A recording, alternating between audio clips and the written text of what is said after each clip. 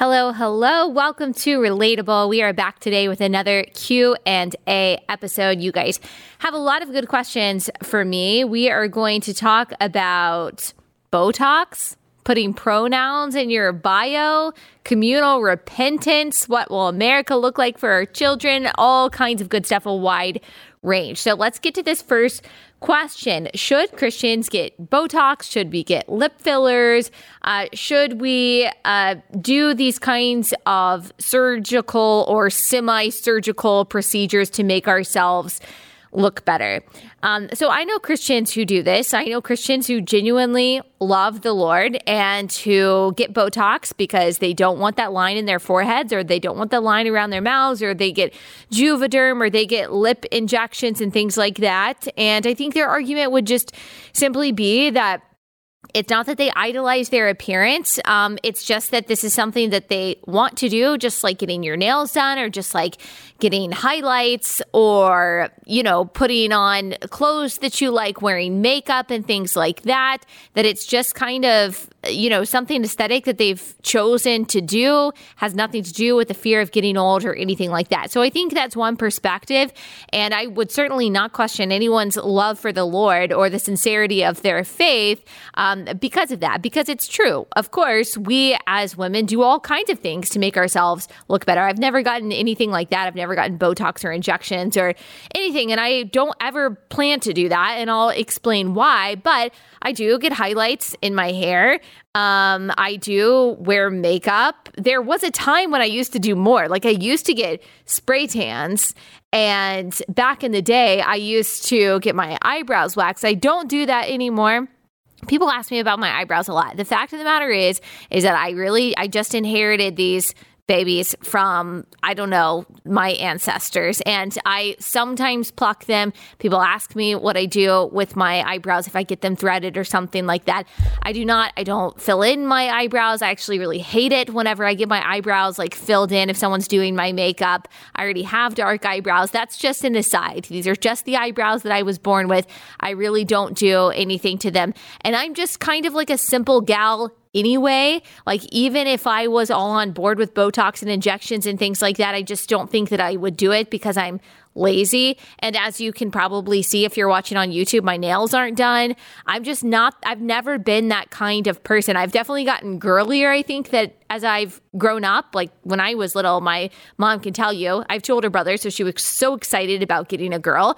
Of course, you're so excited about all the bows and all the frills and all the dresses. She was sorely disappointed by the time I was 2 years old, and I decided that I was mature enough and independent enough to make my own decisions about my wardrobe. And of course, there were times when I acquiesced and I wore the dresses and the bows and things like that. But I hated that. All I wanted to wear was jeans and a t-shirt. I was embarrassed by dresses and frills and things like that. I'm still pretty simple. I don't like anything loud.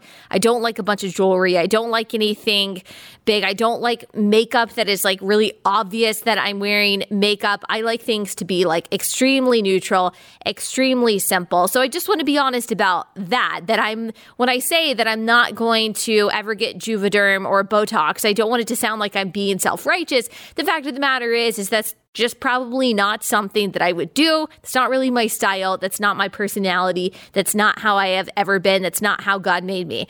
But I do think that there is a spiritual conversation, a theological conversation to be had about getting Botox and Juvederm and things like that. Fillers, facelifts, I don't know, cool sculpting. What else do the kids do these days? I have no idea. Other kinds of cosmetic surgery or augmentation that people get. Now, the Bible does talk about conceit. The Bible does talk about vanity and caring too much about what we look like. 1 Timothy 2:9 does speak to not wanting to, as women, we shouldn't want to draw attention to ourselves based on how we look. Women should adorn themselves, this passage says, in respectable apparel, with modesty, with self-control, not with braided hair and gold or pearls or costly attire.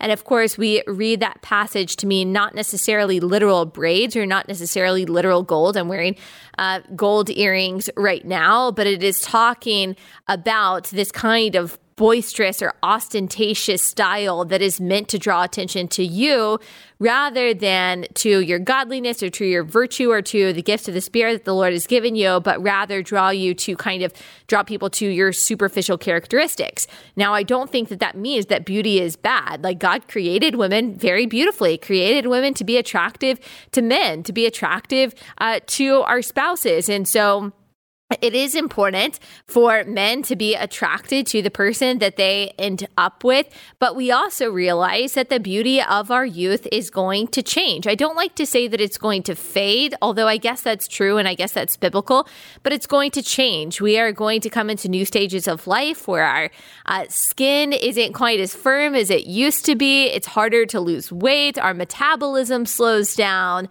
We get wrinkly and we just don't look how we did when we were 25 years old.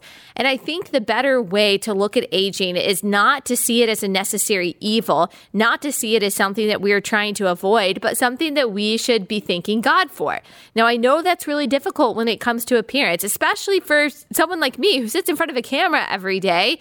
I mean, it's so easy to compare myself to other people who look younger than me, or they do get these kind of aesthetic procedures, and to wonder, well, should I do that? Like, is it something that I need to do in order to stay appealing? Is it something that I need to be thinking about or investing in? But I think that probably the right way for us to look at aging is with a heart of gratitude and humility, that every day that we have, every wrinkle that is added to our face is a gift from God, because some people, a lot of people, millions and millions and millions and millions of people throughout history have never gotten to the age of being able to see their skin degenerate.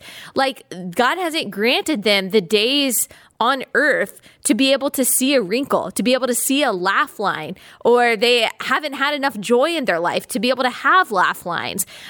God did not give them the years in their life to be able to experience the effects of aging.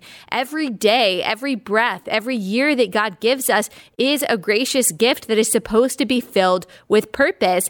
And the aging of our faces, the aging of our bodies speaks to the grace that God is giving us and allowing us to live a little bit longer.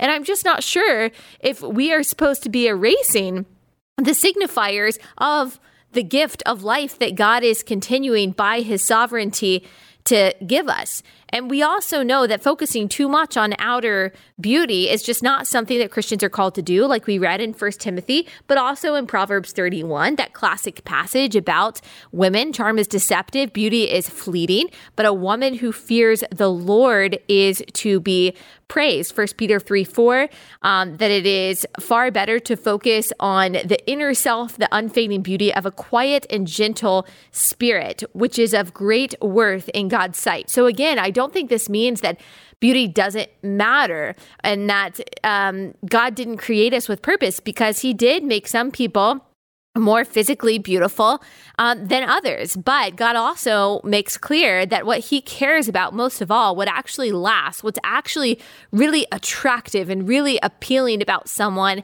is the work of the heart, something that's going on in the inside. And if that is our focus, I'm not sure that the wise way to steward our money is through these kinds of aesthetic procedures. Now, at the same time, it gets a little muddied, or it gets a little confusing when we think, okay, well, why is it a waste of money? Or why is it kind of, not glorifying to God or grateful to God for the years that he's given us to get Botox, but it is okay for us to have highlights, or it's okay for us to wear makeup? And I think that there are a lot of possible answers to that question. And maybe you think that it is just hypocritical altogether. And I do think there's a conversation to be had about that. By getting highlights, am I saying that I am like grumbling against God for the kind of hair that he gave me? Am I saying that how God created me isn't good enough? By wearing makeup, am I saying that I don't appreciate the natural look that God gave me? Or is it just a way to kind of enhance how God made me? I think there's a conversation to be had there. And I certainly think that it has a lot to do with our motivations. I think it has a lot to do with our heart. I think it has a lot to do with the why, like I said, behind why we're doing what we're doing, how much of our budget we are spending on those things, how focused we are on those things. If we are more focused on our outward appearance than we are on our inward sanctification, then that would be a problem. That would be idolatry. So I don't know if I answered as clearly as I would like to on that, but I hope I gave some biblical direction for this. For me, I'm not going to do it. I'm not going to do it. I'll make that pledge to you now that I might wear the face masks. I might do the Retin-A at some point in my life, but I just don't. There's something biblically, there's something spiritually that I'm just not on board with when it comes to those kinds of procedures. And maybe I'm a hypocrite for also getting my hair done. I don't know. That's why I don't stand in a place of judgment or condemnation on these things. And I'm trying my best to understand. But I hope I gave you at least something to think about. And I'd love to hear your thoughts on it as well. Here's another contentious topic. That is pronouns in your bio. So this particular person asked me about Christians putting pronouns in your bio. So this is the kind of question that I've gotten a lot.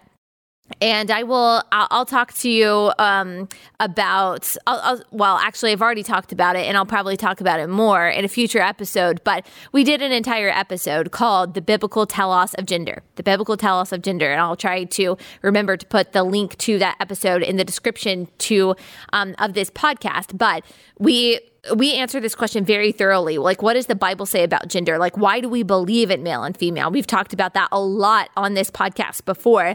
Go to my website, alliebethstuckey.com/podcast. You can click on culture, I think, or you can click on any of the categories. Then you can click on gender and sexuality.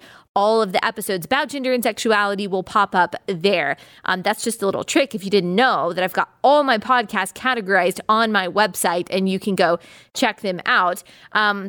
But what we talked about in that episode, and what I still believe today, is that Christians, we don't need to be saying what our pronouns are.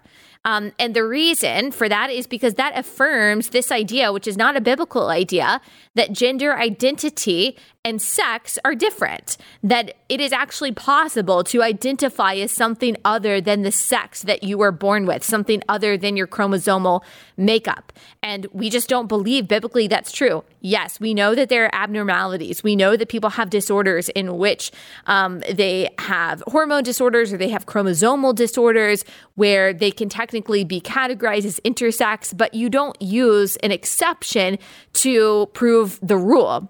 For example, we say that human beings have 2 arms and 2 legs. We have 10 fingers and 10 toes. Does that mean that there are no people without 10 fingers and 10 toes? Does that mean that there are no people who weren't born, who were born with 1 leg? Of course. We know people who are disabled. We know people who were born without an arm or without a leg. But that doesn't change the fact that we say that as a rule, human beings are born with 2 arms and 2 legs, that human beings are bipeds.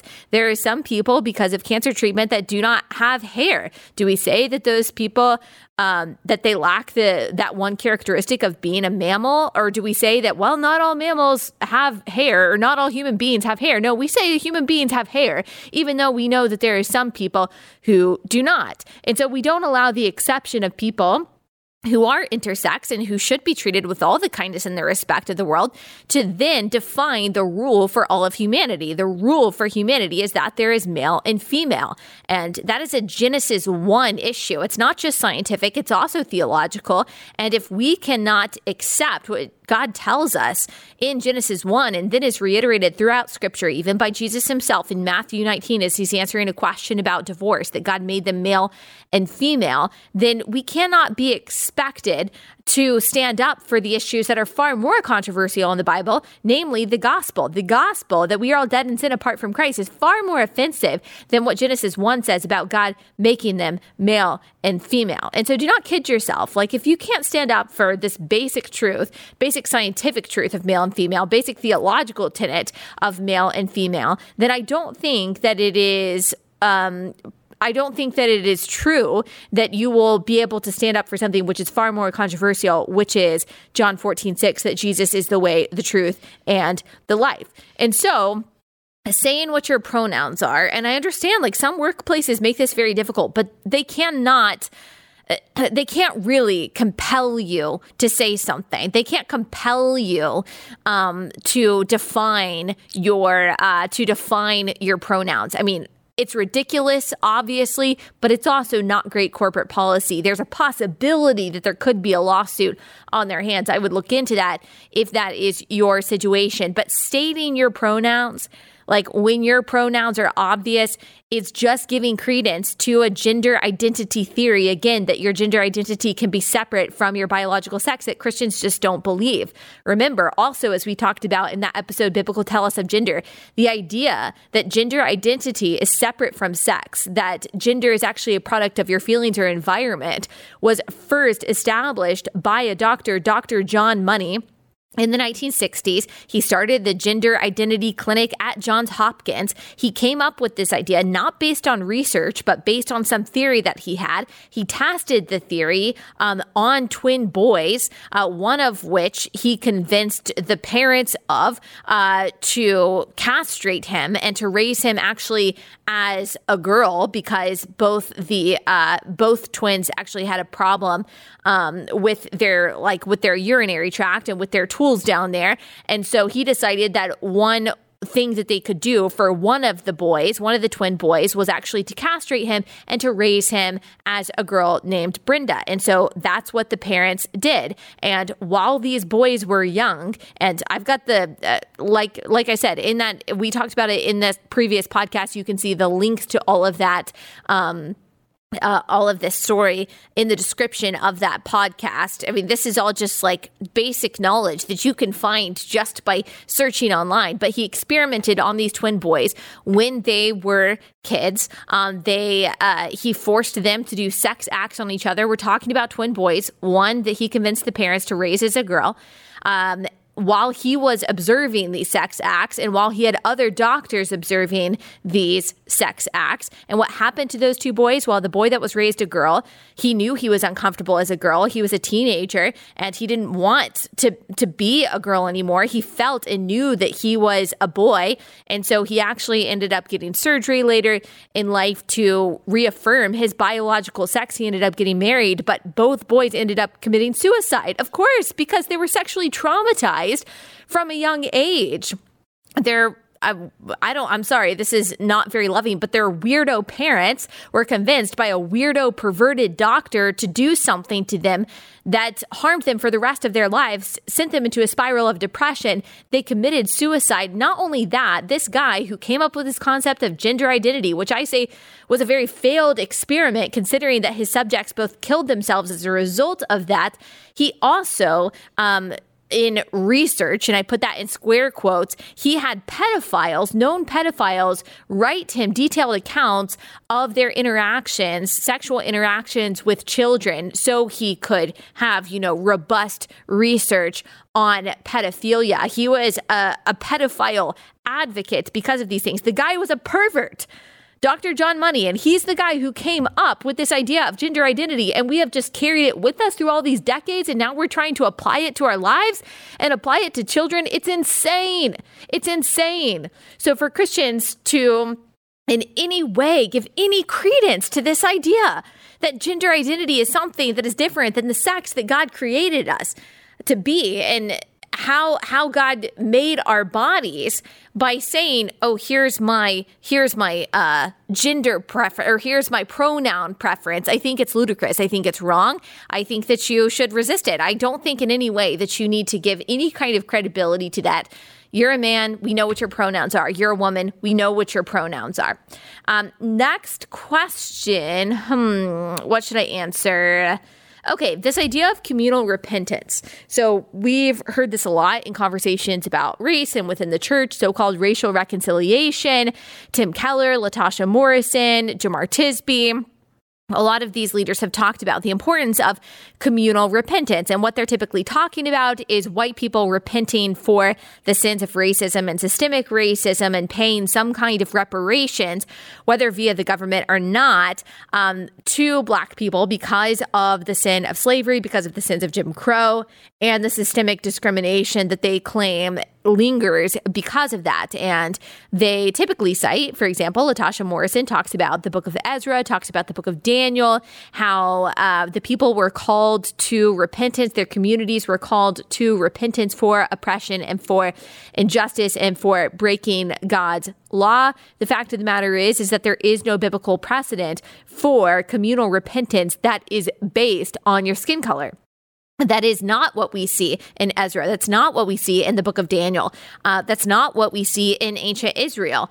When you look at the book of Ezra, when you look at the book of Daniel, they are asking the community, God is telling the community to repent of sins that they were actively committing, not that they were passively committing or that people who looked like them may or may not have committed a number of years ago.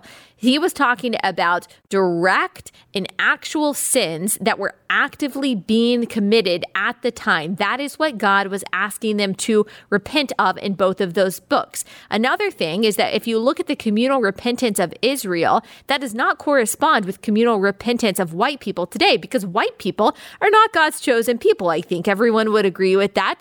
But any people of any skin color, of any melanin count, do not correspond to God's chosen people of ancient Israel. And so we are not God's covenant people based on our skin color. Of course, we're God's covenant people as Christians, bought by the blood of Christ.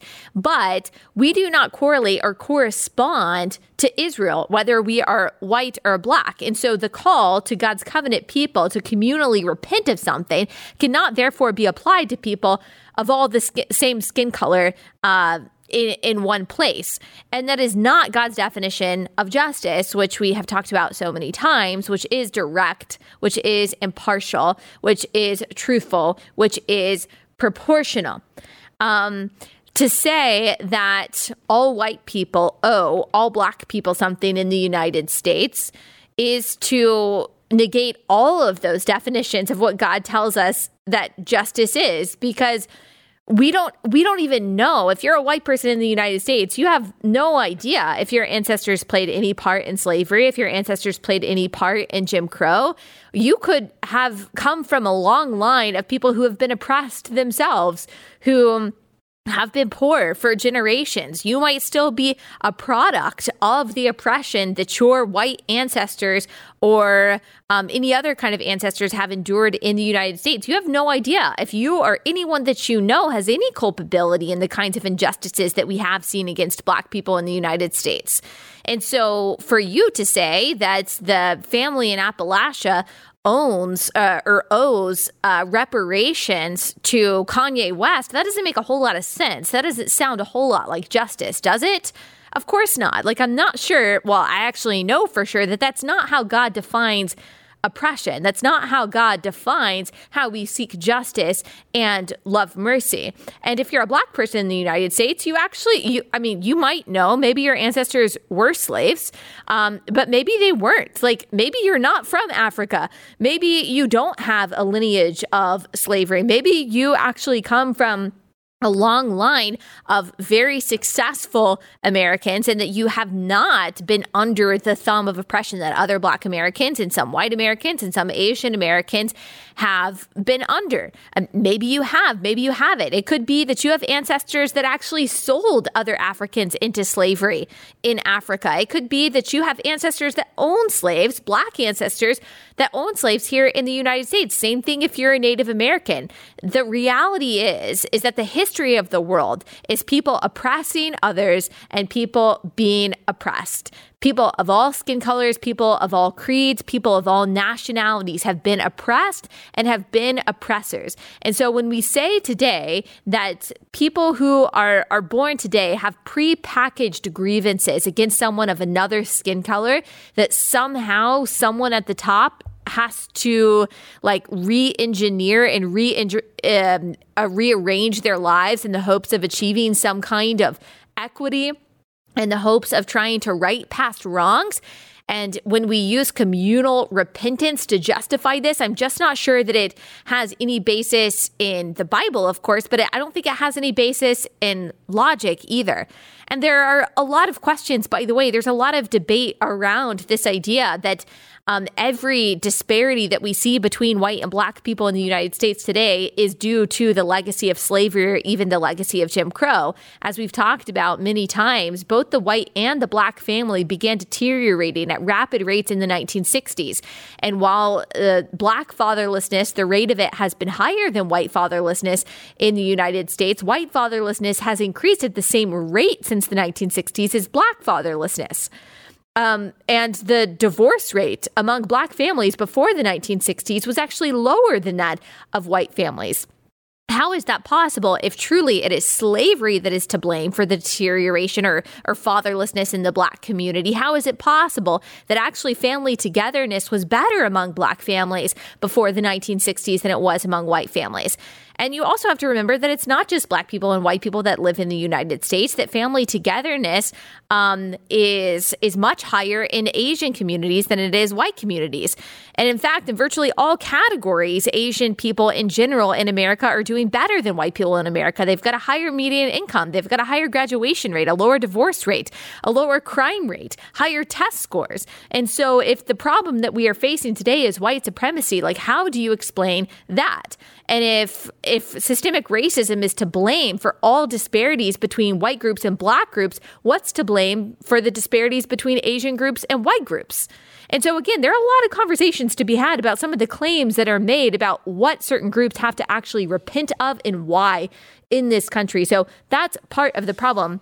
Not even whether or not communal repentance is good or biblical, but also the question of like, what is being repented of? What are the problems we're facing today? And what is the actual cause of them?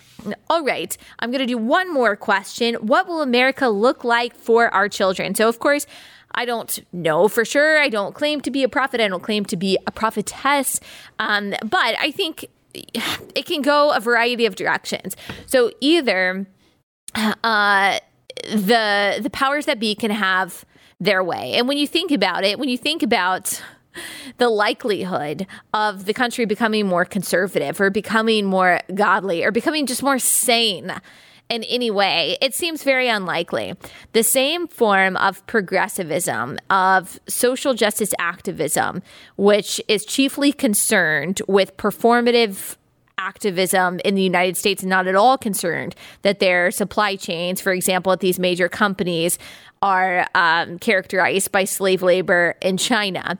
That characterizes, that describes most of the powers that be in this country. Most of the cultural powers that be are dominated by that form of leftism.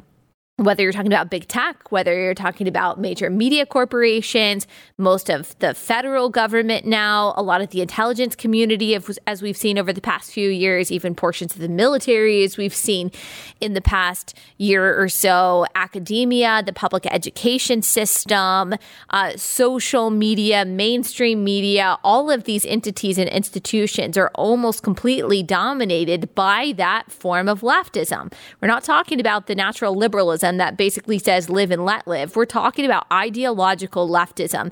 And those same entities are telling people that really the biggest fear that you have to have are conservative Christians and people who voted for Donald Trump, who have no institutional power, by the way, like have no cultural sway, have no social capital whatsoever.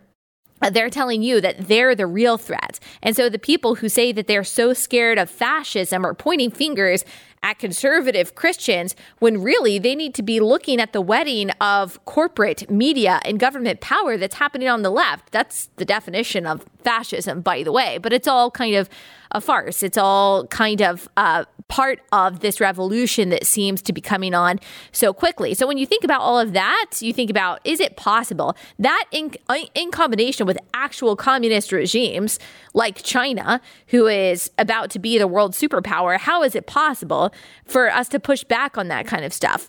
And of course, I don't know. I wish I could say that I am completely optimistic that things will get better. I do know that God is sovereign. Things could get worse and worse, or things could get better for a little while, as we've seen throughout history. then get bad again.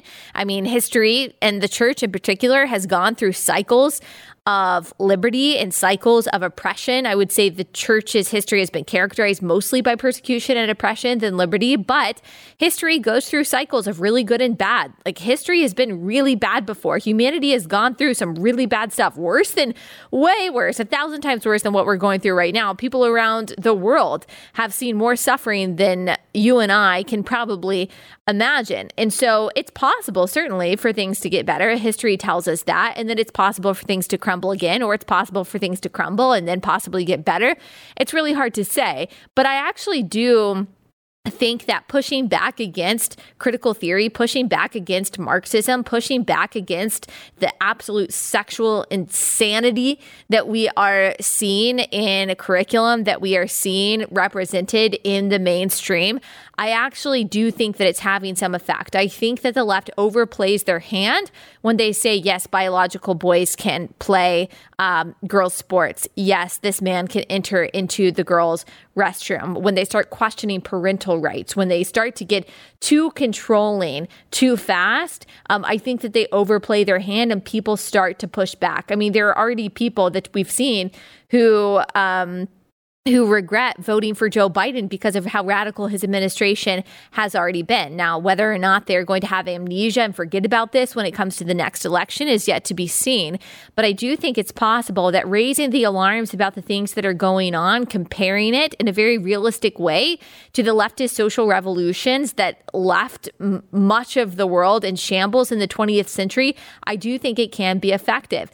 Because think about all the institutions that I just told you are completely dominated by one form of progressivism. And the fact that almost 80 million people voted for Donald Trump, like, there is still tens of millions of people in this country who do not agree with the values of those companies and those institutions. That's pretty amazing that so many people are still unaffected or at least unpersuaded by the propaganda that we're seeing coming from all those mainstream institutions.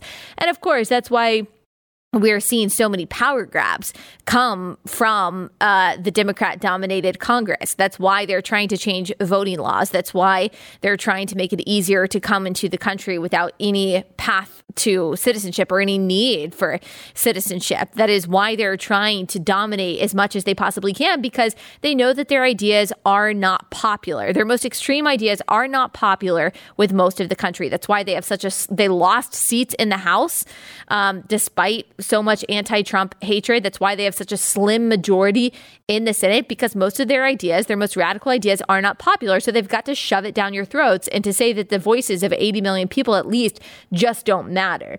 So that's why we're seeing what we're seeing. And it's just a matter of how much they're going to be able to get away with. But do not discount your ability to have influence in your kid's school, in your community, in your area, speaking up about that which is not true, that which is not fair, that which is not right, that which is not safe.